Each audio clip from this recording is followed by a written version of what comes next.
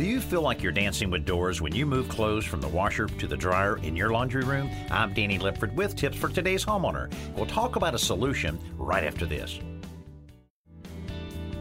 In many home floor plans, it seems that the laundry room is an afterthought, so they tend to be small and cluttered with doors. And it never fails that the dryer is located next to one of those doors, creating a terrible workflow for transferring and folding laundry.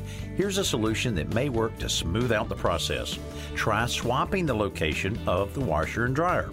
If the plumbing and electrical connections are long enough, the dryer doesn't have to sit right in front of the exhaust vent.